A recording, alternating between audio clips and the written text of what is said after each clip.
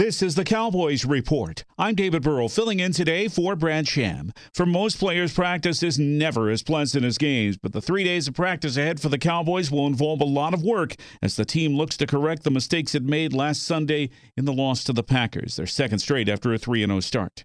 One player who wants very much to be better is linebacker Leighton Vander Esch. By his own admission, he missed tackles last week that he does not normally miss. Beginning of October, there's still a lot of football left. When we were down a lot in this game, there was still a lot of football left.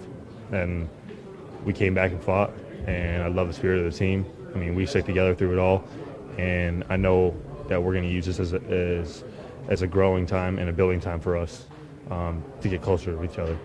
And like I said, there's a lot of football left.